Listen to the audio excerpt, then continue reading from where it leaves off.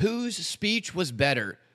Trump's after the arraignment speech or President Biden's Juneteenth speech? You be the judge. This is a Propaganda Reports Drive Time News Blast. I am Brad Binkley. Trump was all the rave yesterday. We all know that. But it wasn't just a big day for him. It was also a big day for President Biden, who was hosting a Juneteenth celebration at the White House that you probably didn't hear anything about, because while it was going on, the media, who's constantly calling Trump a racist, focused not on this White House celebration of the emancipation of slaves. They focused instead on Trump. Very inclusive of them, I know. While Trump was giving his after the indictment speech, Biden was over at the White House giving his Juneteenth speech. And since the media didn't pay any attention to Biden's speech, I figure we can play some clips of the two back to back and see who did a better job, specifically who did a better job of opening their speech. Both presidents started their speeches off by expressing their gratitude, saying thank you to everybody. One of them used a lot of words to say thank you, while the other one didn't use hardly any words at all. Let's see which one you think did a better job. Starting with President Biden's opening, here is Biden taking the mic after his daughter introduced him to the Juneteenth crowd. My name is Joe Biden. I'm Ashley's father. She's the love of my life and the life of my love. Oh no, I couldn't be prouder of her. The love of my life and the life of my love. I'm sure that means something. Now, I don't know how Jill feels about that. Some people might find that to be heartwarming, others creepy. I think he meant he couldn't be more proud of her there. Just kind of sounded like he said he couldn't be proud of her, although I'm not 100% sure. I haven't read her diary. Biden then follows that up by listing off a long line of people that he thanks. I'm going to skip through that portion, and then he closes out his intro. He has a closer for his intro. He closes out his intro by talking about how hard it is to follow a good act. How hard it is to follow a good act. And a special thanks to tonight's gifted performers. You know, I was leaning over and telling Kamala, I followed some tough acts. I've spoken before Nobel Prize winners. He's followed some tough acts. He's spoken before Nobel Prize winners. Let's hear that one more time. And a special thanks to tonight's gifted performers. You know, I was leaning over and telling Kamala, I followed some tough acts. I've spoken before Nobel Prize winners. Yep, that is what he said. I'll let the clip play out. I followed some tough acts. I've spoken before Nobel Prize winners. I've spoken after the Pope. I've spoken to every Medal of Honor winners, military heroes. But my Lord, I've never spoken before a group like this. So he's spoken before or after the Pope. It's unclear. He has spoken before. We're not sure if we're talking about on stage or in front of all of the Medal of Honor winners and heroes. And he's never before spoken before a crowd like this, which it seems by the end that he's talking about in front of them. Where at the beginning he was talking about following them up on stage. You can hear the crowd at the end of that. They're confused. He's lost half of that crowd through that rambling confusion. And they're like, what's he talking about? That was the conclusion of Biden's opener. Now here's how Trump opened his speech.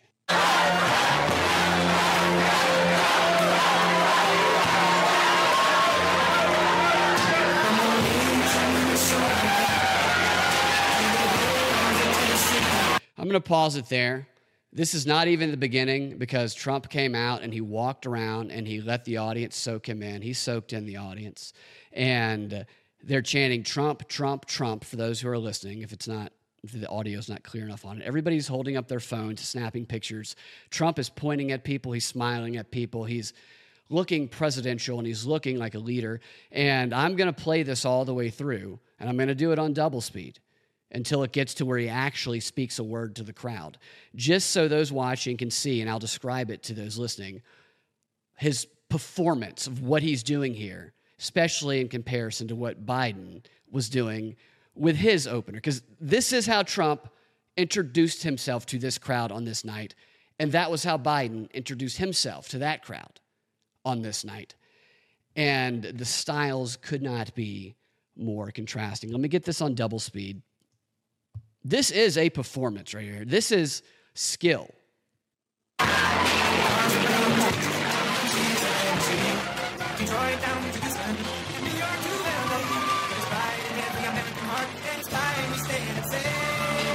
Okay, now Trump has gone left to right on the stage for those listening. He's engaged eye contact with people who are there, made them feel connected with him. Now he's moved to the center of the podium in front of the flags, not all the way up at the microphone. He's still stepped back from it. So like you would if you're getting a standing, he's getting a pre-standing ovation essentially. And Trump is standing there confident and in control. He is allowing them to appreciate him, and he's getting appreciation back. This is, so in stand-up comedy, especially when you first start it, people can get nervous, and even when you've been doing it for years. And if you get nervous, you start talking too fast, and you race through your punchlines, almost like you're just trying to get to the next joke. And it could be the best joke ever written, but if you're saying the setup for the next joke before the punchline for the previous one lands on the audience, and they are able to absorb it and take it in and enjoy it, then they're going to stop laughing because they're listening and they haven't had that moment to enjoy you. Trump is giving the audience their moment because this is their moment, and in exchange, they're giving him his moment, and together, the energy in this room is building. Why? He could easily stop the song and just start talking and cut that energy off. But why would he do that when it's just building to an almost fever pitch right here? Whereas Biden went on this, did a creepy joke about his daughter, then went on a rambling thing about following up a performance, how hard it is, and then something that didn't make sense. Trump hasn't said a word yet into the microphone. And everybody there is on fire.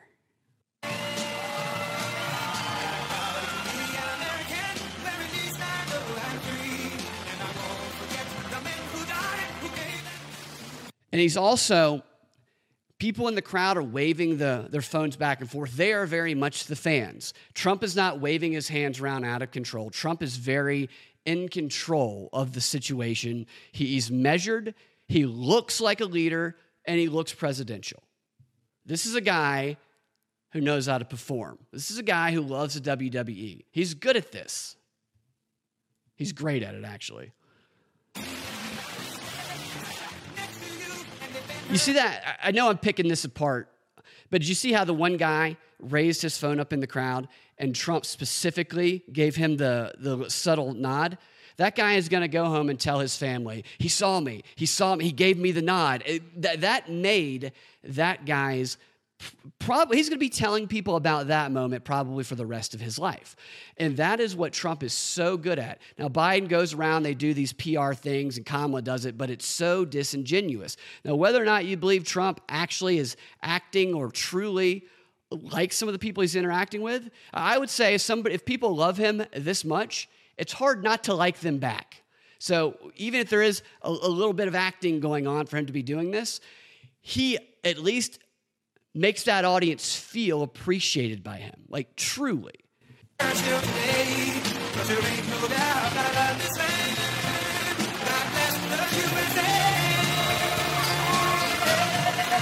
All you ever see Biden making reference to and doing head nods to are other upper level people who work in government.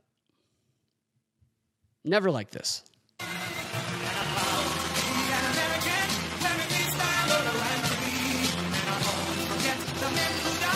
He's given everybody in this crowd their moment, too. He's trying to make eye contact and look and glance, like making people there feel cared about, feel part of what's going on.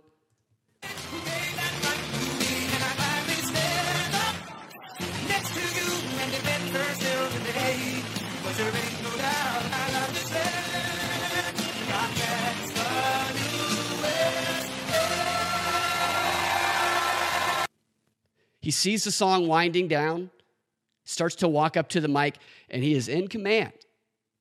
It's just impressive. I would encourage people who are listening to watch this speech and just watch the way he interacts with the crowd while this song is going on. Now, don't get me wrong. Lee Greenwood and having this song that gives you goosebumps just listening to it certainly doesn't hurt at all. But here, Trump is about to speak his first words into the microphone. And this is probably total about 4 minutes in to the overall intro, because I didn't even play all of it.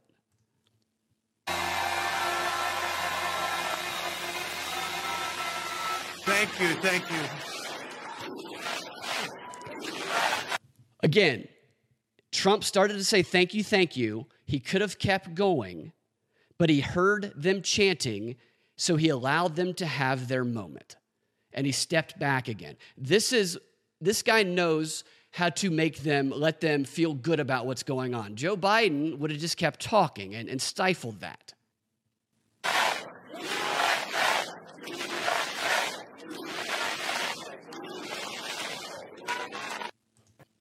That's called reacting to what's real in the moment when you're in the room. One thing in stand-up comedy, that's how I compare these performances or improv or whatever. If somebody walks through, like a waitress or something in a bar, walks through during the performance and drops a drink, some people could get nervous about that and it could derail them. But that's actually one of the best gifts you can have as a performer, because all you have to do is react to that real moment in the room. And everybody will laugh because it creates tension because everybody heard it. And if nobody calls it out, it's a pink elephant in the room, and everybody is focusing on that and nothing of what the person is saying. So all you do is comment on it. Doesn't have to be clever, doesn't even have to be witty. You just have to react to it. You could say, I spilled a drink once. My life changed forever. You could say, get this woman another drink. It does not matter. As long as you're not a dick, all you have to do is react to it. And it breaks the tension. And the audience will laugh. And they will be connected to you because you guys are sharing an experience together that everybody sees. And you're not trying to force something that's not, gelling with everybody. Biden is forcing things that people don't want to hear. That's why Trump is so good live. That would certainly be an act that was very hard for Biden to follow. Trump said like 2 words and they were going nuts and chanting. Now back to Biden. He does send a powerful message to the crowd about honoring the true meaning of Juneteenth in this next clip. As Kamala described earlier, to honor the true meaning of Juneteenth, our entire administration is continuing to charge forward. What was that? Our entire administration is continuing to charge forward. I believe he said continuing to charge forward. But since that's following up the already confusing part of his intro, people are probably saying, come on, Joe. Now, Trump did have a little bit of trouble as well. He kept getting interrupted by these hecklers, and he couldn't get any words out.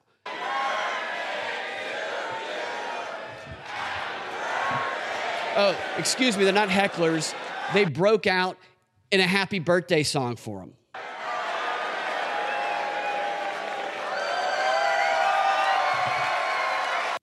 Do you notice what he did for those watching? When they started singing again, he stepped back away from the microphone. It's a push and pull. I'm going to give you the stage. So he steps back, and then they're done, and he steps back up again. I mean, it's natural for him, but most people don't do that. So the tension gets weird. If you have to do public speaking, these are all fantastic notes for like just watching him and the way he does that to practice and to be aware of, because it's easy to get stuck in your head when you're memorizing a script or something. But this is the stuff that is going to connect you to the crowd in front of you when it's a live performance. Now watch what Trump does here. His speech was interrupted, and here's how he handles the happy birthday chants. I don't want to say interrupted. It was going with the flow. It was back and forth. Nice birthday. Wonderful birthday. They were saying happy birthday. I was with Eric and Laura, the kids. Happy birthday, Grandpa. Happy. And I said, oh, great. I just got charged with, they want 400 years approximately. If you add them all up, a fake 400 years. Oh, thank you, darling. That's so nice. It's a wonderful birthday. We're going to make it into the greatest birthday of all. We'll make it into the greatest of all. It's going to be the greatest for 400 years facing, always that optimism and that fight, and fires the crowd up. He's doing a perfect dance with the crowd. And people make fun of the way he dances, but when it comes to this, the guy knows how to dance. He's a pro. Now, going back to Biden for a minute, I actually did learn something from Biden's speech that I didn't know. I learned that it's not only Pride Month, which kind of feels like it's a bit hijacked at this point. I learned that it's also something else, and Joe explains. Tonight's performers helped us feel the power of Juneteenth, Black Music Month, among other things. Black Music Month, among other things. What other things, Joe? Perhaps naked trans female at the White House month? Because that also happened today. If you didn't hear that story, I'm sure you probably did. There was this trans female, biological male, who has fake breast, who took a picture of herself, her breast, next to some other guy at the White House on the lawn, and then earlier is in a picture, a selfie or something with Biden. Biden had no idea that it was a biological male. There's no way. It's all corporate bullshit. It's all fake. Speaking of fake, during Trump's speech, the networks decided that they were going to fact-check Trump in real time. CNN, they would only show part of the clips. They wouldn't show all of it. They would give a warning, Jake Tapper here, we're not going to show you all the clips because what he says is dangerous and could cause violence. And so they show you a little bit, and then they tell you that he's lying, whatever. CBS, what they would do is they would play the speech, and then they would have somebody jump in. They would make that person's screen a little bit bigger, or about the same size as Trump's, and then they would lower Trump's volume so you could faintly hear him. And they go, well, Trump is obviously lying about that claim. And then PBS, their method of fact-checking in real time, what they did was they overlaid context messages onto the screen during Trump's speech, including one in particular that stood out to me the most. This day will go down in infamy, and Joe Biden will forever be remembered as not only the most corrupt president in the history of our country, but perhaps even more importantly. So right there, when he said most corrupt president in the history of our country, and perhaps more importantly, the word context in red, like warning, alert, came on screen. And then below that, it says on screen, the 2020 election was the most secure in American history, according to federal election officials. And strangely, they put in quotes, the most secure in American history. Who are they quoting? And does putting that in quotes all of a sudden turn what is an assertion that can never be proven? There's no way of proving this assertion that they continue to make. You don't just put it in quotes and poof, all of a sudden it's legitimate. And who are these federal election officials that I guess they're quoting here? Can we get some names specifically? This is an unmeasurable assertion being treated as fact that is compared to absolutely nothing and can't actually really be compared to anything historically. And even if there were a way to do it, they'd have to compare it to every election in American history, which I guess people think they've done. It's just the stupidest thing that they continue to hammer into people's heads as though it's truth. They might as well have said the 2020 election was the sexiest in American history. Federal sexiness officials say, when everybody knows that's not true, this one is already going to be sexier. There's a Kennedy in it, for crying out loud. You can't, there's no way to measure this bullshit. Have you ever heard anyone in person say this claim right here? No, the 2020 election was the most secure in American history. I've never actually heard someone in person say it. I've only heard people say it on social media, and I've only heard people say it in these training sessions for Indivisible and in the news. And it's one hell of a logical fallacy, and I know you guys know this. We've gone over this. Garland has gone over this. How do they even square this being evidence? The word litigated means to be a party to a lawsuit. So if it's the most litigated in American history, then that means it's been a party to the most lawsuits in American history of any election. Does that make it the most secure? Of course it doesn't make it the most secure. The follow-up claim is you take that, then you add this. All of the claims have been dismissed. None of them have proven anything. Therefore, because none of the allegations or the challenges have amounted to anything, which is not exactly true, This is the most secure election in American history, which is still a fallacy, but it doesn't matter because that's not even true. And it's simple to prove that it's not true. It's completely simple because most of the cases that were dismissed, for this to actually be a secure election based on their reasoning, then all of those cases that were dismissed would have had to have been dismissed on the actual merits of the claim being made.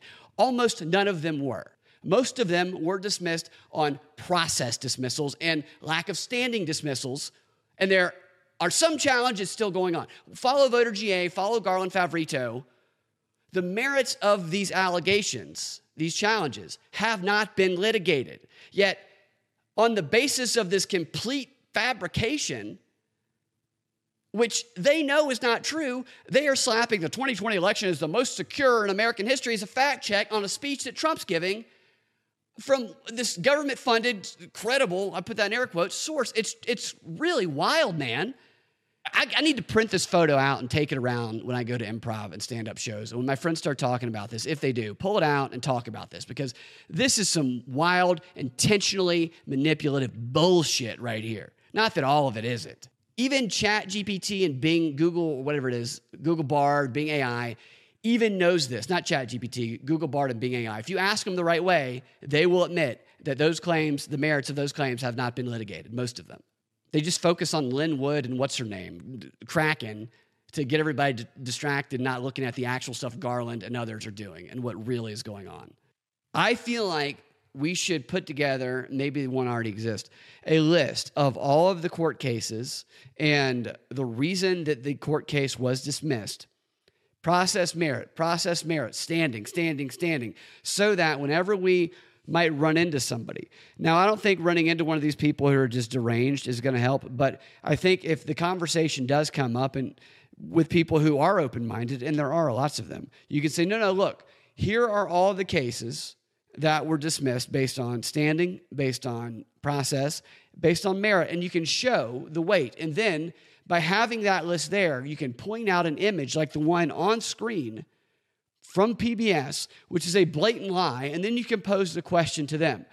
Do you think that PBS doesn't know what I'm showing you right now? And they either have to say, yes, they know, and they're lying, and then that person has to decide if they're okay with that and how widespread such deception might be. And if they're not okay with that, what they're going to do about it. Or they have to say, well, maybe they don't know. I don't think a person that dumb exists. If somebody says that and they truly believe it, take them to a doctor. It's not their fault. Oh, here's Tapper, by the way, if you didn't see this. Obstructing and refusing to cooperate with the FBI. Yeah, whatever this spectacle is that's unfolding before us, let's remember what this case is about. Whatever this spectacle is that's unfolding before us, they're singing happy birthday to Trump inside like a diner. It's a spectacle.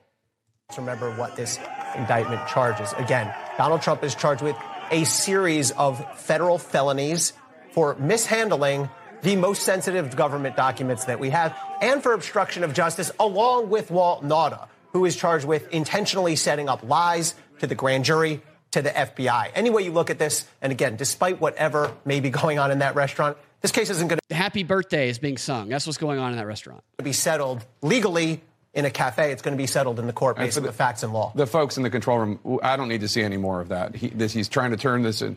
He's trying to turn it into a spectacle, into a campaign ad. That's enough of that. We've seen it already. Let's go over again the 37 charges that Donald Trump is facing right now. We don't need to see anybody singing happy birthday. It's so awful and evil. Tapper and that guy look like they do some of that platonic, non-gay bro stuff we were talking about the other day on the show. These people's problem, like Tapper and this guy, is they're so up each other's ass that they don't realize how immensely unlikable they are to most people. They're just so unrelatable to everyone. They're sitting here saying that this is a spectacle. They're calling people singing happy birthday to a person that they admire, and that's what's going on. Like they're looking at it as like, well, Trump's trying to do this. That is people who admire Trump singing him happy birthday And they're calling it a spectacle, and Tapper's going, the control room, shut this. I don't want to see any more of this. It's just, he's acting disgusted by regular Americans. They don't realize how immensely unlikable they are. Goes back to what I'm talking about earlier. They either don't know how to read the room or they're intentionally misreading the room to trigger divide and rule. I don't know. And that's where I'm going to wrap up the show. This is a show that I had not planned on recording this week. I was able to fit it into my schedule after I was inspired by both of their speeches yesterday to record something. So I didn't have any extra content planned with this show. However, I do have 2 more shows planned for this week, along with some what I think is pretty cool extra content for subscribers only. So look out for that. And you will be getting this show ad-free for subscribers at patreon.com/propaganda report. Subscribe there today. So I'll support the show. It's how I keep this thing going. Thank you guys for listening, and we'll talk to you next time. Have a fantastic rest of your day.